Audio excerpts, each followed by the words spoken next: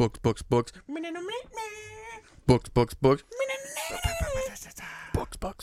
You been reading? Yes. I feel like we're both breathing into the mic. Mine's too high to my face. I think yours is high on your face. Or you might be alright. I'm high. It was high. I think that was me. Anyway, so you've been reading? Yes. What? I finished Later by Stephen King. It's like his newest. I guess it's a novel. It's like 248 pages, which is kind of short considering for him. But it's like those hard case books, like those series of those. Like he had Colorado Kid and Joyland also put out from them. But it was really good. I finished it in less than a week. I started it on a Monday and had it done midday on a Sunday. It's like the Yukio Mishima book I read. It's nice when you get one of those between like longer books. It's just like a nice. It's almost like a break. Oh, and then too, I don't know the other novels that publisher puts out, but I just know the Stephen King ones that I've read. They've had a very kind of pulpy. The cover's like a pulp cover. Kind of feel to it, like even though that the story's present day. And it's about this kid who sees dead people, but not like in that movie. That's even like a line in the book. He's like, I see dead people, but like not like in the movie. He could like actually like talk to him and stuff like that. The pacing and the kind of like shorter chapters, but they still kind of ran in together. Like it made it flow very quickly. Interesting. I like that. I went the opposite direction of you. Yeah. Instead of reading something that's going to be fast and quick, I went back and went to an Irish novel, which I don't believe, I should have checked before we started, that when we did that Irish episode some time back, when we read got to read these Irish authors and their works. Well, I don't believe this guy was on the list, but he's considered the greatest Irish author of all time. Oh. Which, you got like James Joyce, Oscar Wilde, you got all these guys, so it's like, that's a pretty big thing. But it's because he only wrote in Irish. That was the difference. Like, I got the Hobbit Irish edition, not related to this, but you saw just like the language. Yeah. Like, it's, how the fuck do you pronounce any of this? Like, so the book was considered so good that nobody wanted to translate it into English until, I think, 2016. Now there's 2 versions of it, and that's what I picked up to read. It is, Craigna Kille by Martin O'Keefe, and the English version is called Graveyard Clay. That is translated by Liam McCon. I don't know how to say this name. Liam McCon Emer and Tim Robinson. There's another one. It's called like Dust something or other, and it's more raunchy. But this one the reason I went with this one is because it's a little more academic. They gave like a lot of notes at the bottom because they try to keep it the Irish as much as the names are still the original names, and a lot of the phrasing it's English, but it's like what the English equivalent to the Irish phrase, and they explain what those things mean. Whereas the other one, it doesn't do that. So I felt like this I would actually understand it more. The story is fucking ridiculous. There is no story. I've never read a book like this.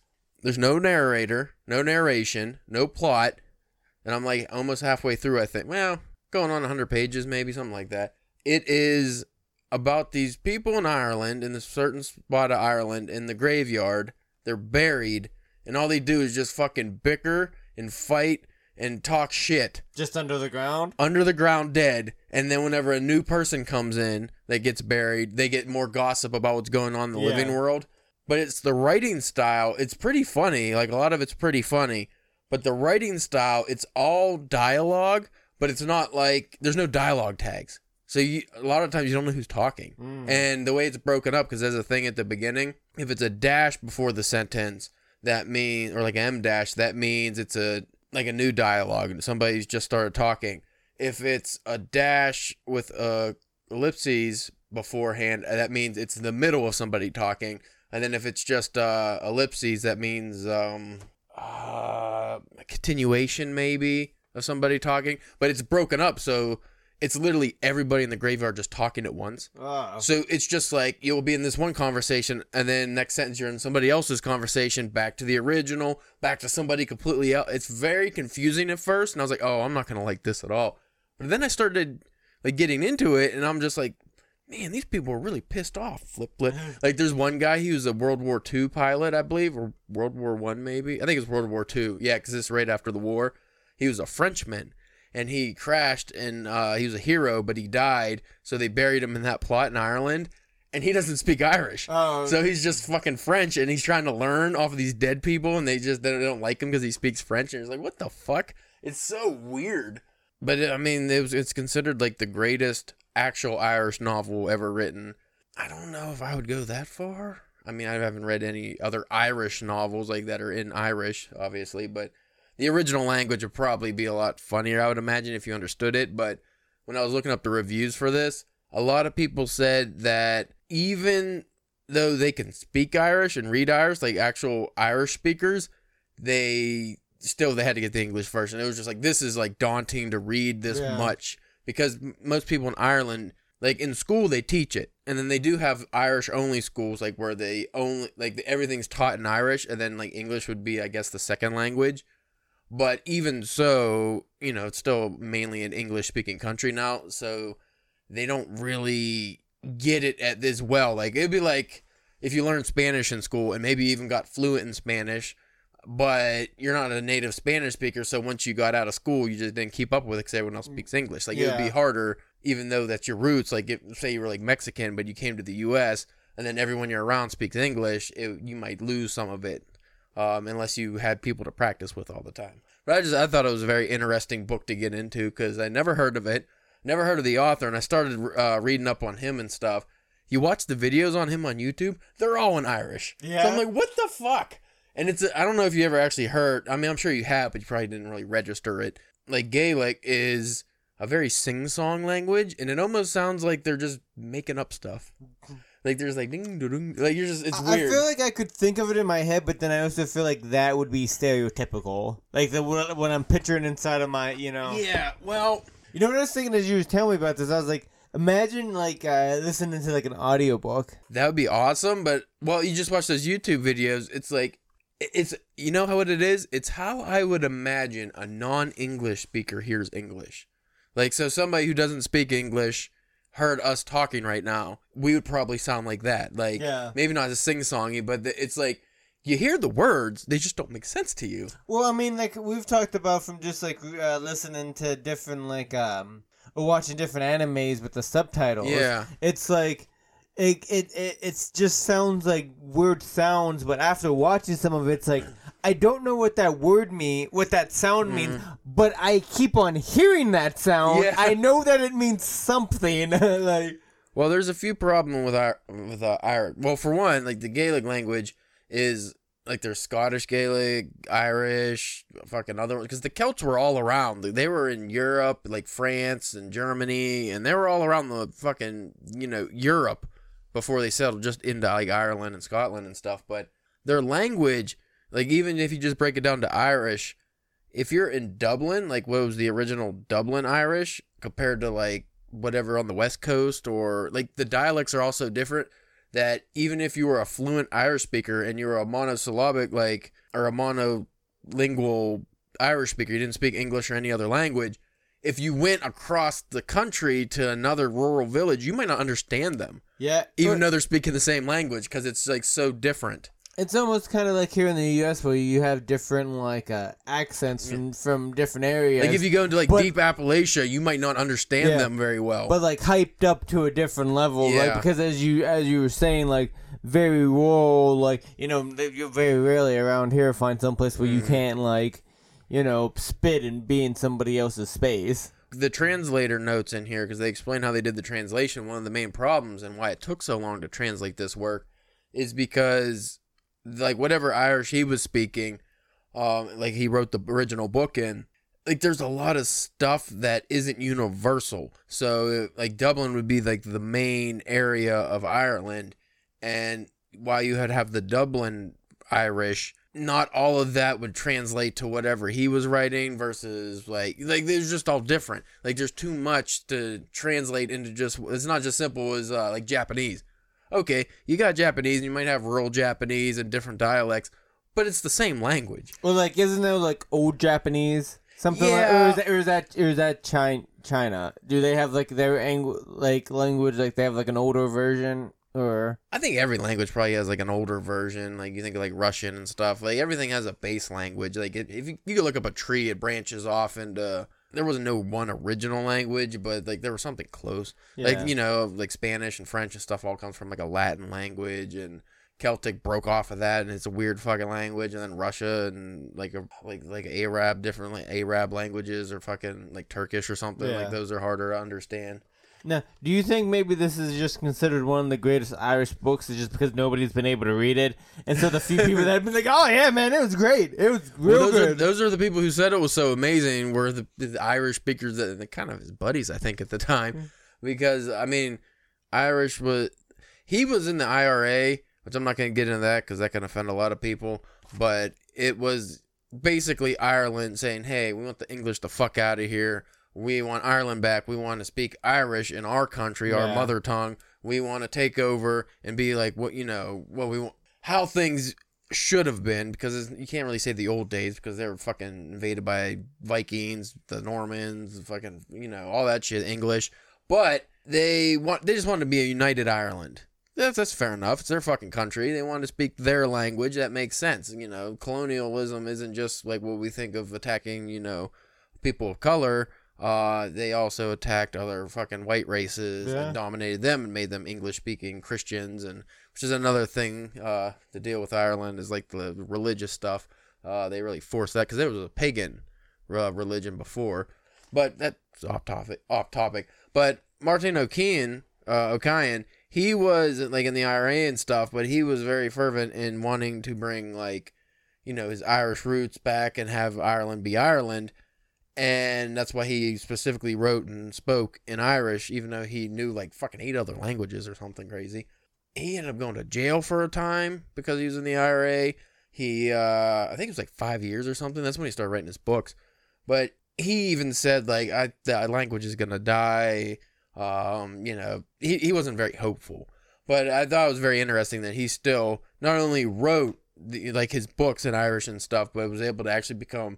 Granted, it was only in Ireland that he was real popular, but the greatest Irish writer, they consider him. Hey, would you take the greatest Pennsylvania writer of all time? Maybe East Coast. A little bigger. Well, I mean, that's rough, though. I mean, that's like... I just feel like Pennsylvania's not that... I mean, it's big enough, but... I mean, I would take it. Yeah. But I would take anything. I would take the best fucking, from here to down the block, best writer. I guess I could probably say I am, probably. I don't think any of my neighbors are writing too well. Because, you have like James Joyce, and you have a lot of people who are considered just the greatest writers of all time. James Joyce didn't write just Irish. So it's an interesting topic. Maybe we dive into that in another episode. But just to give you a taste of, this is The Hobbit, on Habad. I guess that's how you pronounce that. Just any random words, like a random sentence. I'm not even going to be able to pronounce these. And I've been studying, and I can't, like the pronunciation does not make sense to me. I forget what the word pay. I was listening. I was doing a lesson earlier, and the word price came up, and it was like Preageeier. Like it was something ridiculous with all these letters, but it was still pronounced price. I was like, what? How? You think it was like you said it's like Hul or something? It's Bhfuil, yeah. But it's like it's not pronounced that way at all. Like the way it's spelled. So when you look at these words, not one of them is pronounced the way they should be. It's all fucked up. It's like if you took out half the letters, it might be okay. I can't do it. It's impossible. It sounds like I'll be speaking Russian. You should just take a picture. You should like just skim through. And maybe I'll put it on the like on the Instagram or in the notes or whatever on the website or something, just so people can get an idea. Yeah, well, this is like, because this is fantasy. This is The Hobbit, so this is like extra dense. And I imagine Tolkien's language he used, because he was like a linguist type of dude, was probably difficult to begin with. So, like, I don't know what transferring that over into an already difficult language. Like, I don't know what this is at the beginning. Maybe he had a Hobbit language in the book, because what the... I wouldn't be surprised if he made up his own language. Because that's clearly not any known language there. No, that has to be. That looks like stuff you see in Thor movies. Yeah. But I'll let you know how the Graveyard Clay is when I'm done with it. I figured that'd be like a challenging read, and also maybe that'll make me be able to get through Jerusalem faster, because Yeah. when I get back to Jerusalem, I was like, okay, at least this has a plot, you know? at least this is a narration here. Even though that the words make no sense, at least the words themselves make sense. Them in a sentence makes no sense, but the individual words I can at least read. Yes. But folks, if you are interested, I would recommend going on YouTube and just looking up Crane Achille, CRE space NA space CILLE, and just watch some of the videos. If you can find the English versions or whatever your language is, you know, you can actually understand it. But it's just really interesting. Like, look up the life of Martin O'Kane and just the Irish language itself, and then just get into the Celtic mythology, because I was watching some of those videos last night. No, it's like we both listen to myths and legends, and Yeah. I would say we're more than the average Joe. We know like Celtic mythology and stuff a little better than some people, but just like a lot of the things I've been learning, I didn't realize like all of fucking modern fiction has so many of these elements that were from, you know, Celtic mythology, because they didn't write a lot of stuff down then, and a lot of that mythology was actually changed from the original myths to when the English conquered and they brought in Christianity. They made a lot of things like religious and stuff that weren't. Yeah. So you'd get a lot of the only things they didn't change were the people, like whatever stories didn't involve gods. Yeah. Like, because anything involving gods or deities or anything, they changed because, you know, Jesus, got to be Jesus. But if it was just like, you know, merman, it's still merman. They don't care. Leprechauns and shit like that. But yeah, check it out. I only bring this up because I know there's like an Irish Renaissance going on with like fiction, because like the Neon Druids, which you have not fucking read yet, right? Forgot about it. I have not forgot about it. But when I bought that book, I noticed there was a lot of other people that were submitting Irish. And the other book we got too, that indie hall, what is that right there? I can't see the name of it, but it's also like deals with that. But a lot of books people are ready now have to deal with Celtic mythology because it's really fucking cool. So yeah, check that out, folks.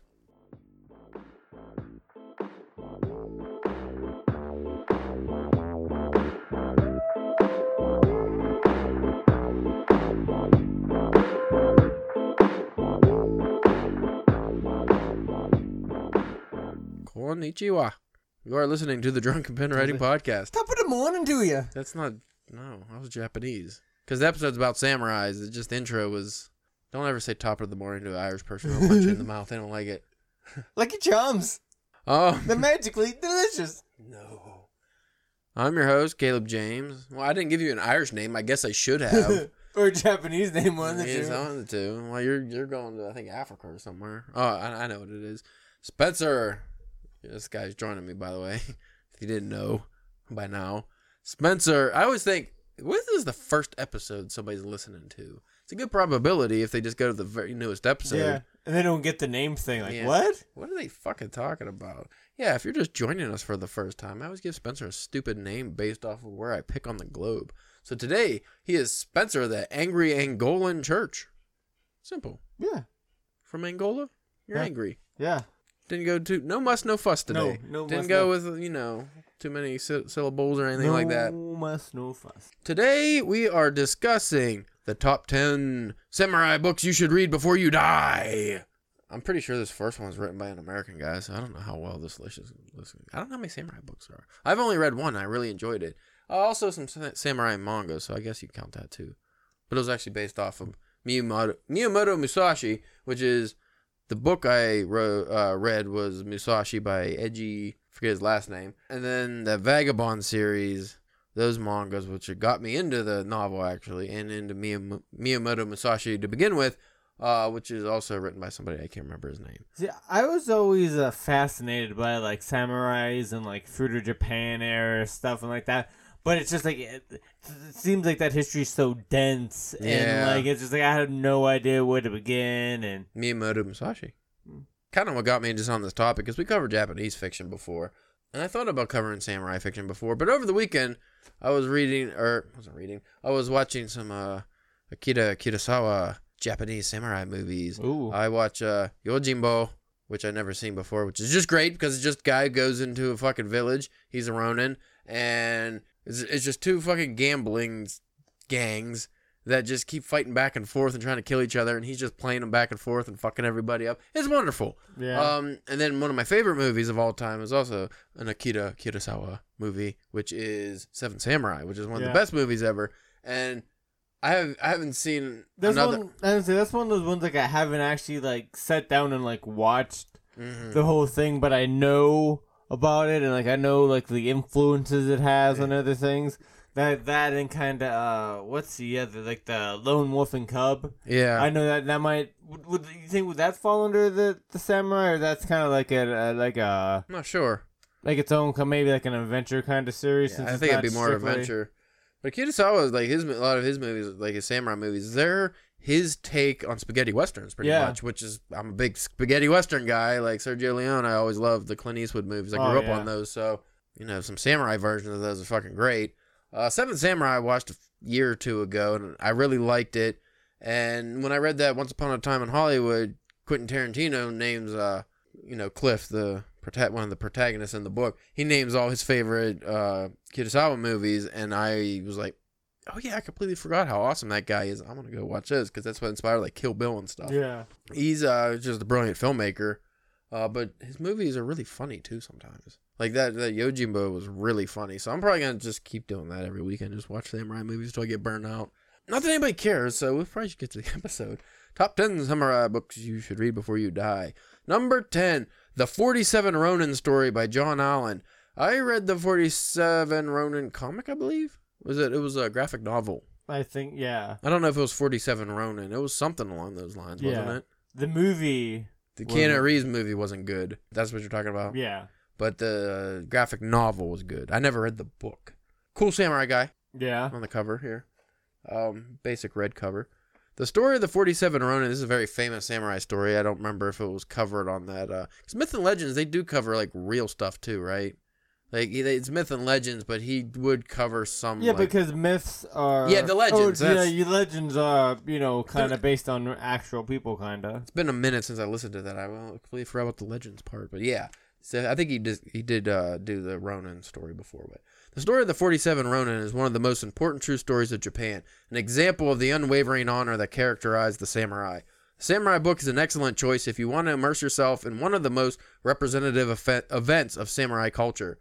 Narrated from a historical rather than a fictional point of view, 47 Ronin by John Allen recounts the events from Asano's death to the end of the epic revenge. I think that'd be cool. I don't... See, like you said, though, while I do probably know more about samurais than you, I'm not, like, super well-versed in samurai, so I would also not necessarily know where to start.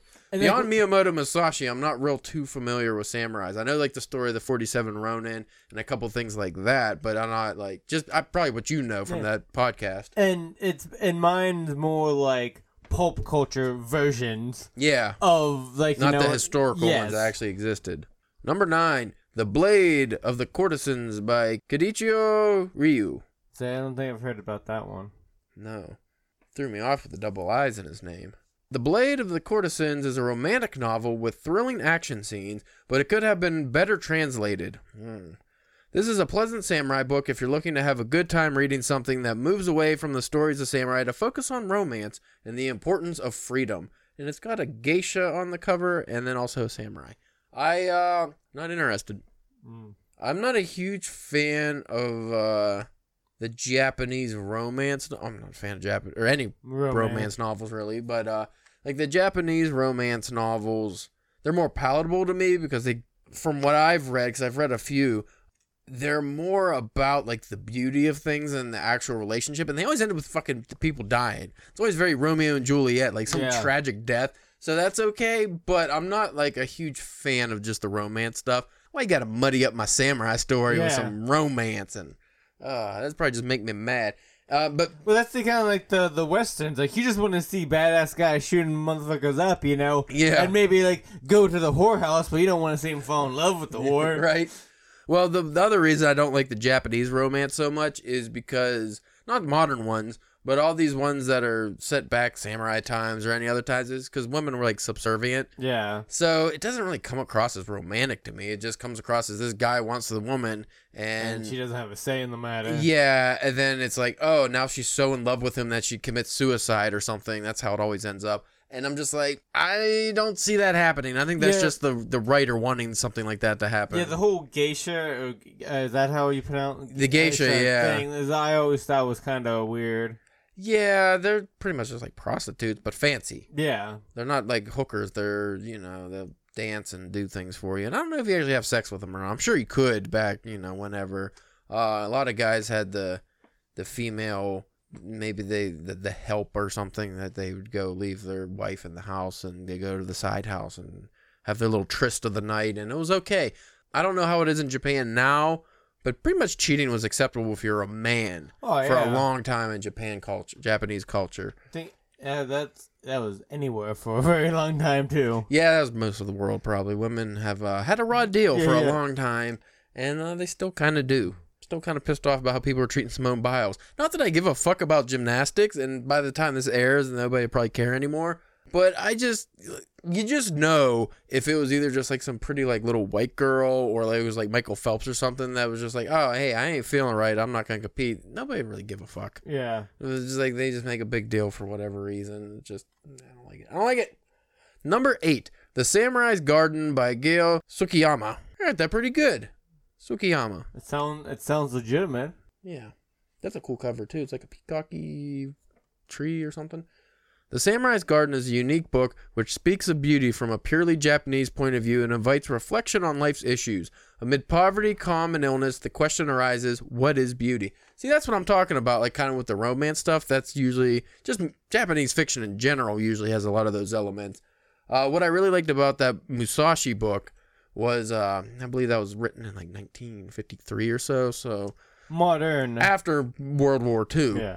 But what I liked about that book is because Miyamoto Musashi wasn't just the world's baddest ass samurai that ever existed. He was also an artist, a philosopher, a writer. So there was a lot of times where he would reflect on like the beauty of things and poetry and stuff in between him just fucking clubbing people in the head, murdering them. So I'm like, that's a good combo. So you have this awesome action story, but then you bring it around with more beauty than you would normally have in that kind of story. This one sounds interesting to me because this kind of reminds me of Kokoro by Natsume Soseki, which is one of my favorite books. And that's just about a guy going in the mountain, and it's just describing the beauty of life. You don't always have to have... a conflict? For me, I don't need like like you said, conflict or drama too much. Sometimes, I like those books. But every once in a while, I just want a break. And I just like something that makes me feel good, It's like somebody smoking a Fat J, probably just wants to feel good. Well, it also depends, how big, those kind of stories are. If they're on the smaller side, they might be a little bit easier. But if you have, 400 or 500 pages about walking through the mountains... Yeah, that's going to be too much. Talking about how beautiful things are. You're probably going to go into Alan Moore territory then with, ridiculous... Get it.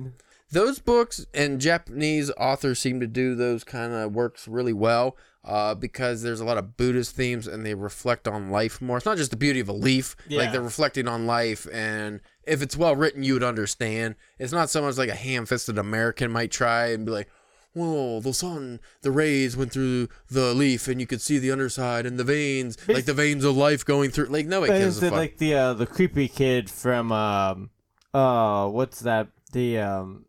The Kevin Spacey movie with the American Beauty. Yeah, with the bag. Yeah, the kid with the videotape in the bag. It's like nobody cares a fuck about that bag. It's a bag in the wind. Yeah. Come on, guy. But it's so beautiful. Look how it goes. Exactly. That would be the American version of that dumb shit.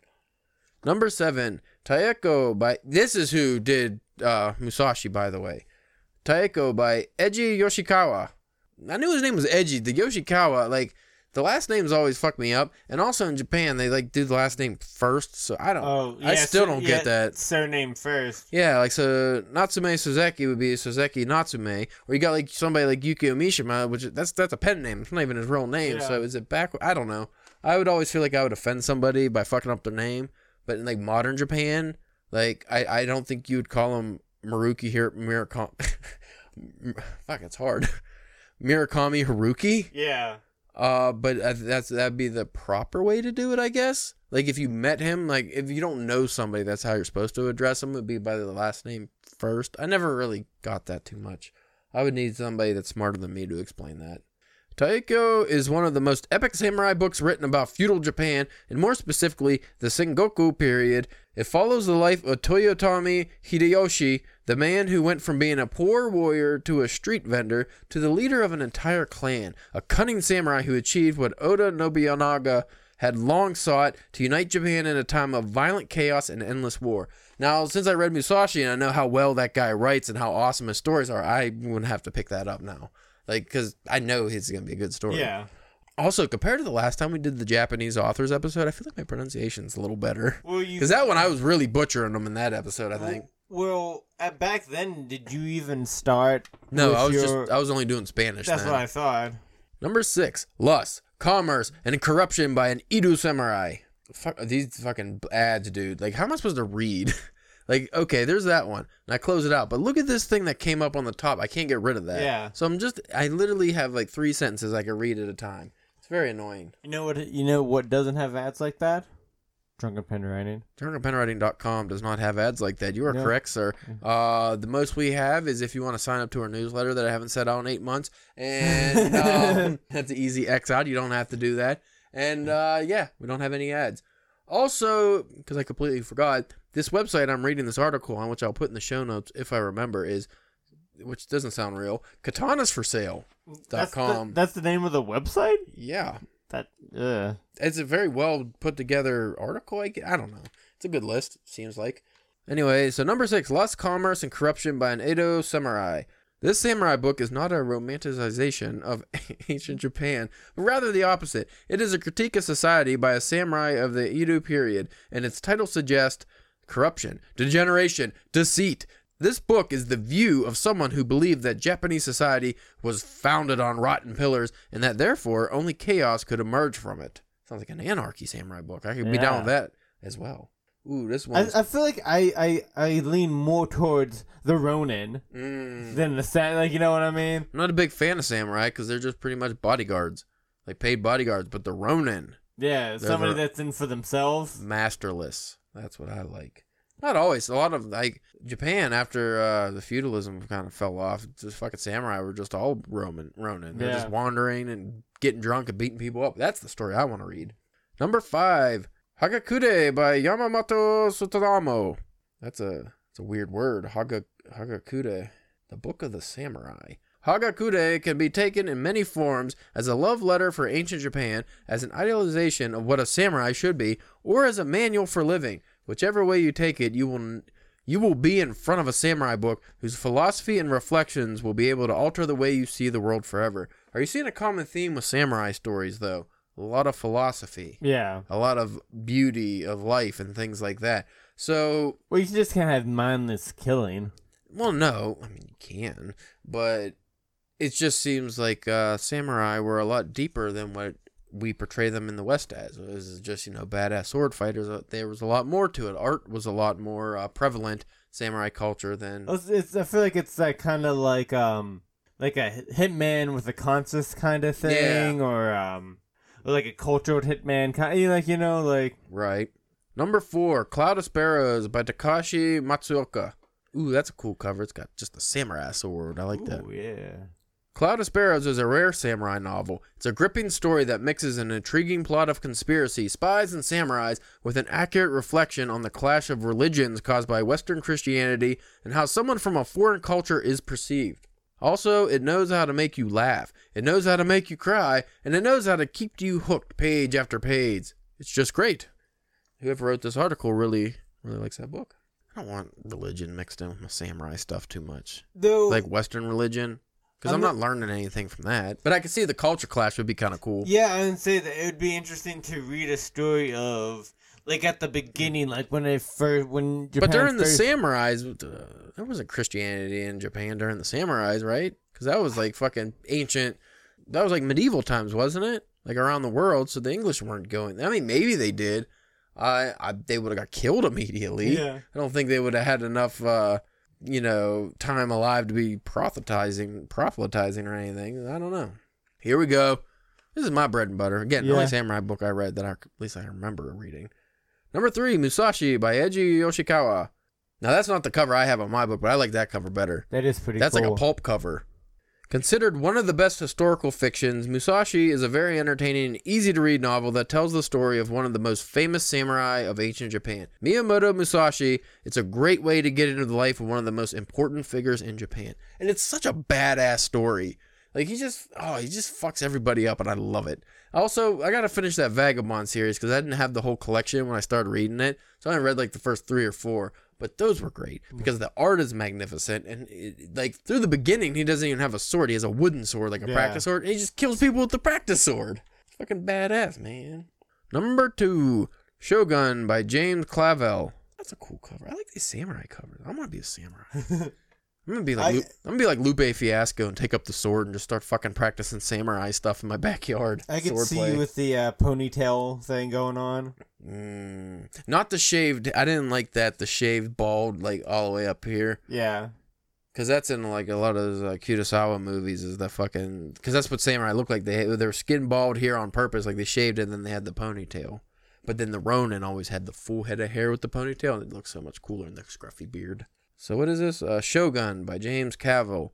One of the most loved and recommended novels by every lover of samurai culture, Shogun is a bestseller that inspired an entire generation of amateur authors. Its descriptions, plots, and characters are magnificent, and its ending will leave you longing for more. You ready for number 1? Can you guess? No. I was wrong. I read 2 samurai books. Okay. This was the other. I don't consider this a samurai book, though. That was a philosophy book. Number 1, and I also have, which you might actually be more interested in, I have the comic book version of this.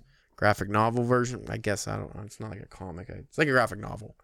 Number 1, The Book of the Five Rings by Miyamoto Musashi. Musashi wrote this one. I'd say that sounds familiar. Yeah, this is one Rogan always talked about. Okay. Like he was obsessed with it.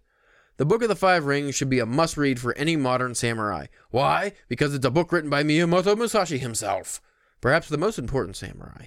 Here, he shares his philosophy on life, his experiences, and teaches the profound art of swordplay with a katana. In short, if there's only one samurai book you should read before you die, it would be this one. And if at some point you get tired of reading and want to bring ancient Japan to your life, we've got just what you need. Take a look at our collection of samurai swords. So okay, they brought it around, the katana swords. They put a whole article about samurai books just to sell their fucking shitty katanas, which is why there's giant ads at the top, because it's selling katanas. So you know what? I'm not going to put that in the show notes. You know what, folks? You're not... Fuck that. You don't want that site. But you said you don't think that one is much of a samurai story? No, it's a philosophy book. It's just... I mean, it's written by Miyamoto Musashi. It's written by a samurai. But it's not... I mean, it's like reading The Art of War. That's not a book about, war and adventure. It's... fucking philosophy on war. Yeah. So that's philosophy on... We actually have... It's one of our most popular articles on the website. It's like 50 life lessons from Miyamoto Musashi or something. Yeah. Don't quote me on that. I don't think that's the right title. But it's... Just type in Miyamoto Musashi on our search engine and it'll take you right to that article. It's very short. It's just like the 50 whatever quotes or something like that from him. But a lot of that was from the Five Rings. And it's just about like his philosophy on life and swordplay, and like I said, but it's not a story. That's what I'm getting at. It's not fiction. It's not a story. So they just threw that in there because they want to look cool. Want to show out in front of their mom's basement, friends. So, any of those catch your fancy? Would you want to read some? Yeah, some of those seem interesting. I couldn't give you the title right now just because of the difficult with the names and stuff, but they do. Some of those did seem pretty interesting. I recommend Musashi. Yeah. It's a perfect starting point, and it's an easy read. It's a lot of fun. But first, you're going to read a bunch of very, very Irish fiction. Yeah. Yeah, in Irish. Yeah. So devote 20 years of your life because you're learning. Awesome. I haven't mastered English yet. Oh, yeah, I finished The Dead Zone yesterday. No, you didn't. No, I didn't even start it. I read one page. No, I didn't. I read a paragraph. You read Almost. a paragraph. You know what, Spencer? I'll read more Stephen King when you learn Irish. Oh, okay. What do you do if I just next week I come over and I'm just... Yeah, you could be in a Guy Ritchie movie. You just walk in. Like, what? Okay, Spencer, he's speaking... I'm assuming Irish. It could just be fucking throaty gibberish. Yeah, I know very basic phrases. Like, I am a man. That's the only kind of things I can say. It's fair, mate. Like that's all it's very like 3-letter or 3-word sentences, things like that. I could read a little bit more. Again, the pronunciation is what kills me. It's like the grammar's not too hard. It's weird because like the nouns I think always like in the middle. So, I am a man. It's as fair may fair as man. So fair is in the middle. Me, I'm at the end. Like it's weird. But whatever. But that's not so hard. You get used to that. It's the pronunciation. Now Japan, their grammar's just backwards. Yeah. Which is fucking irritating. It's like for me, the Japanese, the hardest thing is not the grammar as well as the grammar's not too bad. It's it's like that list of fucking 50,000 characters that I can't read. It's just scratches, man. They're just like, sometimes I'm like, oh, I actually know this one. And they're like, oh, wait, there was a slight half an inch line at the bottom that wasn't there on the, Or there was like a little like check at the top. Yeah, at the top. Completely changes the sound. So that could be irritating. But yeah. Anyway, folks, if you want to check out our work, as Spencer pointed out earlier, you can go to drunkenpenwriting.com. No ads. No ads. Unless you want ads. We can get some ads. We'll get, if that's what you want. We'll get you the ads if you want. Just let us know. You can reach out to us on Twitter at drunkpenwriting. Instagram and Facebook at drunkenpenwriting. Also YouTube, same name. I was going to tell you something really irritating, I realized. And what was it? It was something to do with Instagram. I think it was either Instagram or Twitter. I think it was Instagram. Fuck, I can't remember. It was just very jarring. It's like somebody's story, I think, was an ad. Or, no! I was watching a reel, and in the middle of the reel, it broke into an ad like YouTube does. Oh. Yeah! That's what it was. What the fuck is that? Have you encountered that? No, I only did it once, but I'm like, wait, if I'm starting to watch reels and ads bust in, I'm not watching them anymore. Well, I've watched the reel and I've finished it and I've moved on and there's been an ad. I've had that and then you just skip it. Yeah. No, it was in like how YouTube does. You watch a video and all of a sudden, a fucking ad came up. How does that work? They're only like 40-second long. Some of them are, they could be up, I think, a max of 3 minutes. But I don't think the ad's considered a part of the video. It's not, because when you upload a video, the ad isn't a part of the runtime. Oh. So if you have an hour-long video and you have one 10-minute ad, it's not an hour and 10 minutes, even though the person watching it would be an hour and 10 minutes. Yeah. Your video is still an hour and the ad's separate at 10 minutes. Hot dog shit. That is frustrating. Whereas, a commercial on television, it's roped into the time. So a 20-minute episode is 30 minutes with the ads. Yeah. I fucking hate it, though. I was like, don't. I think they're testing it out. I don't like it, and I'm not going to ever like it. And there's too many goddamn ads in this world. And you know what? I'm going to go on record right now, Spencer. I'm going to say something very controversial. You ready? Anti-ad? Well, it's not anti-ad. I'm always anti-ad. No, Spencer. I'm going to say it, and I'm going to address it now because I want my phone to hear it. I want my computer to record it. I want my smart TV to record it. I want my dehumidifier to record it because it's a smart humidifier. I want everything that's electronic. Your fridge? I want everything to fucking know. I hate Liberty Mutual. I'm never gonna get Liberty Mutual. Fuck the Liberty Bibberty fucking emu limu bullshit. I see the ad every YouTube video. Liberty Mutual, and I get more frustrated. But the guy with the mustache and the fucking glasses and the 70s hair. Fuck that guy. I don't care. I don't like the 70s cop duo they're trying to do with him and the emu. I don't like any of it. Fuck. Eat a dick, Liberty Mutual. I'd rather go with The General by Shaq. At least he has the fucking courtesy to be on Comedy Central, not on goddamn YouTube all the time.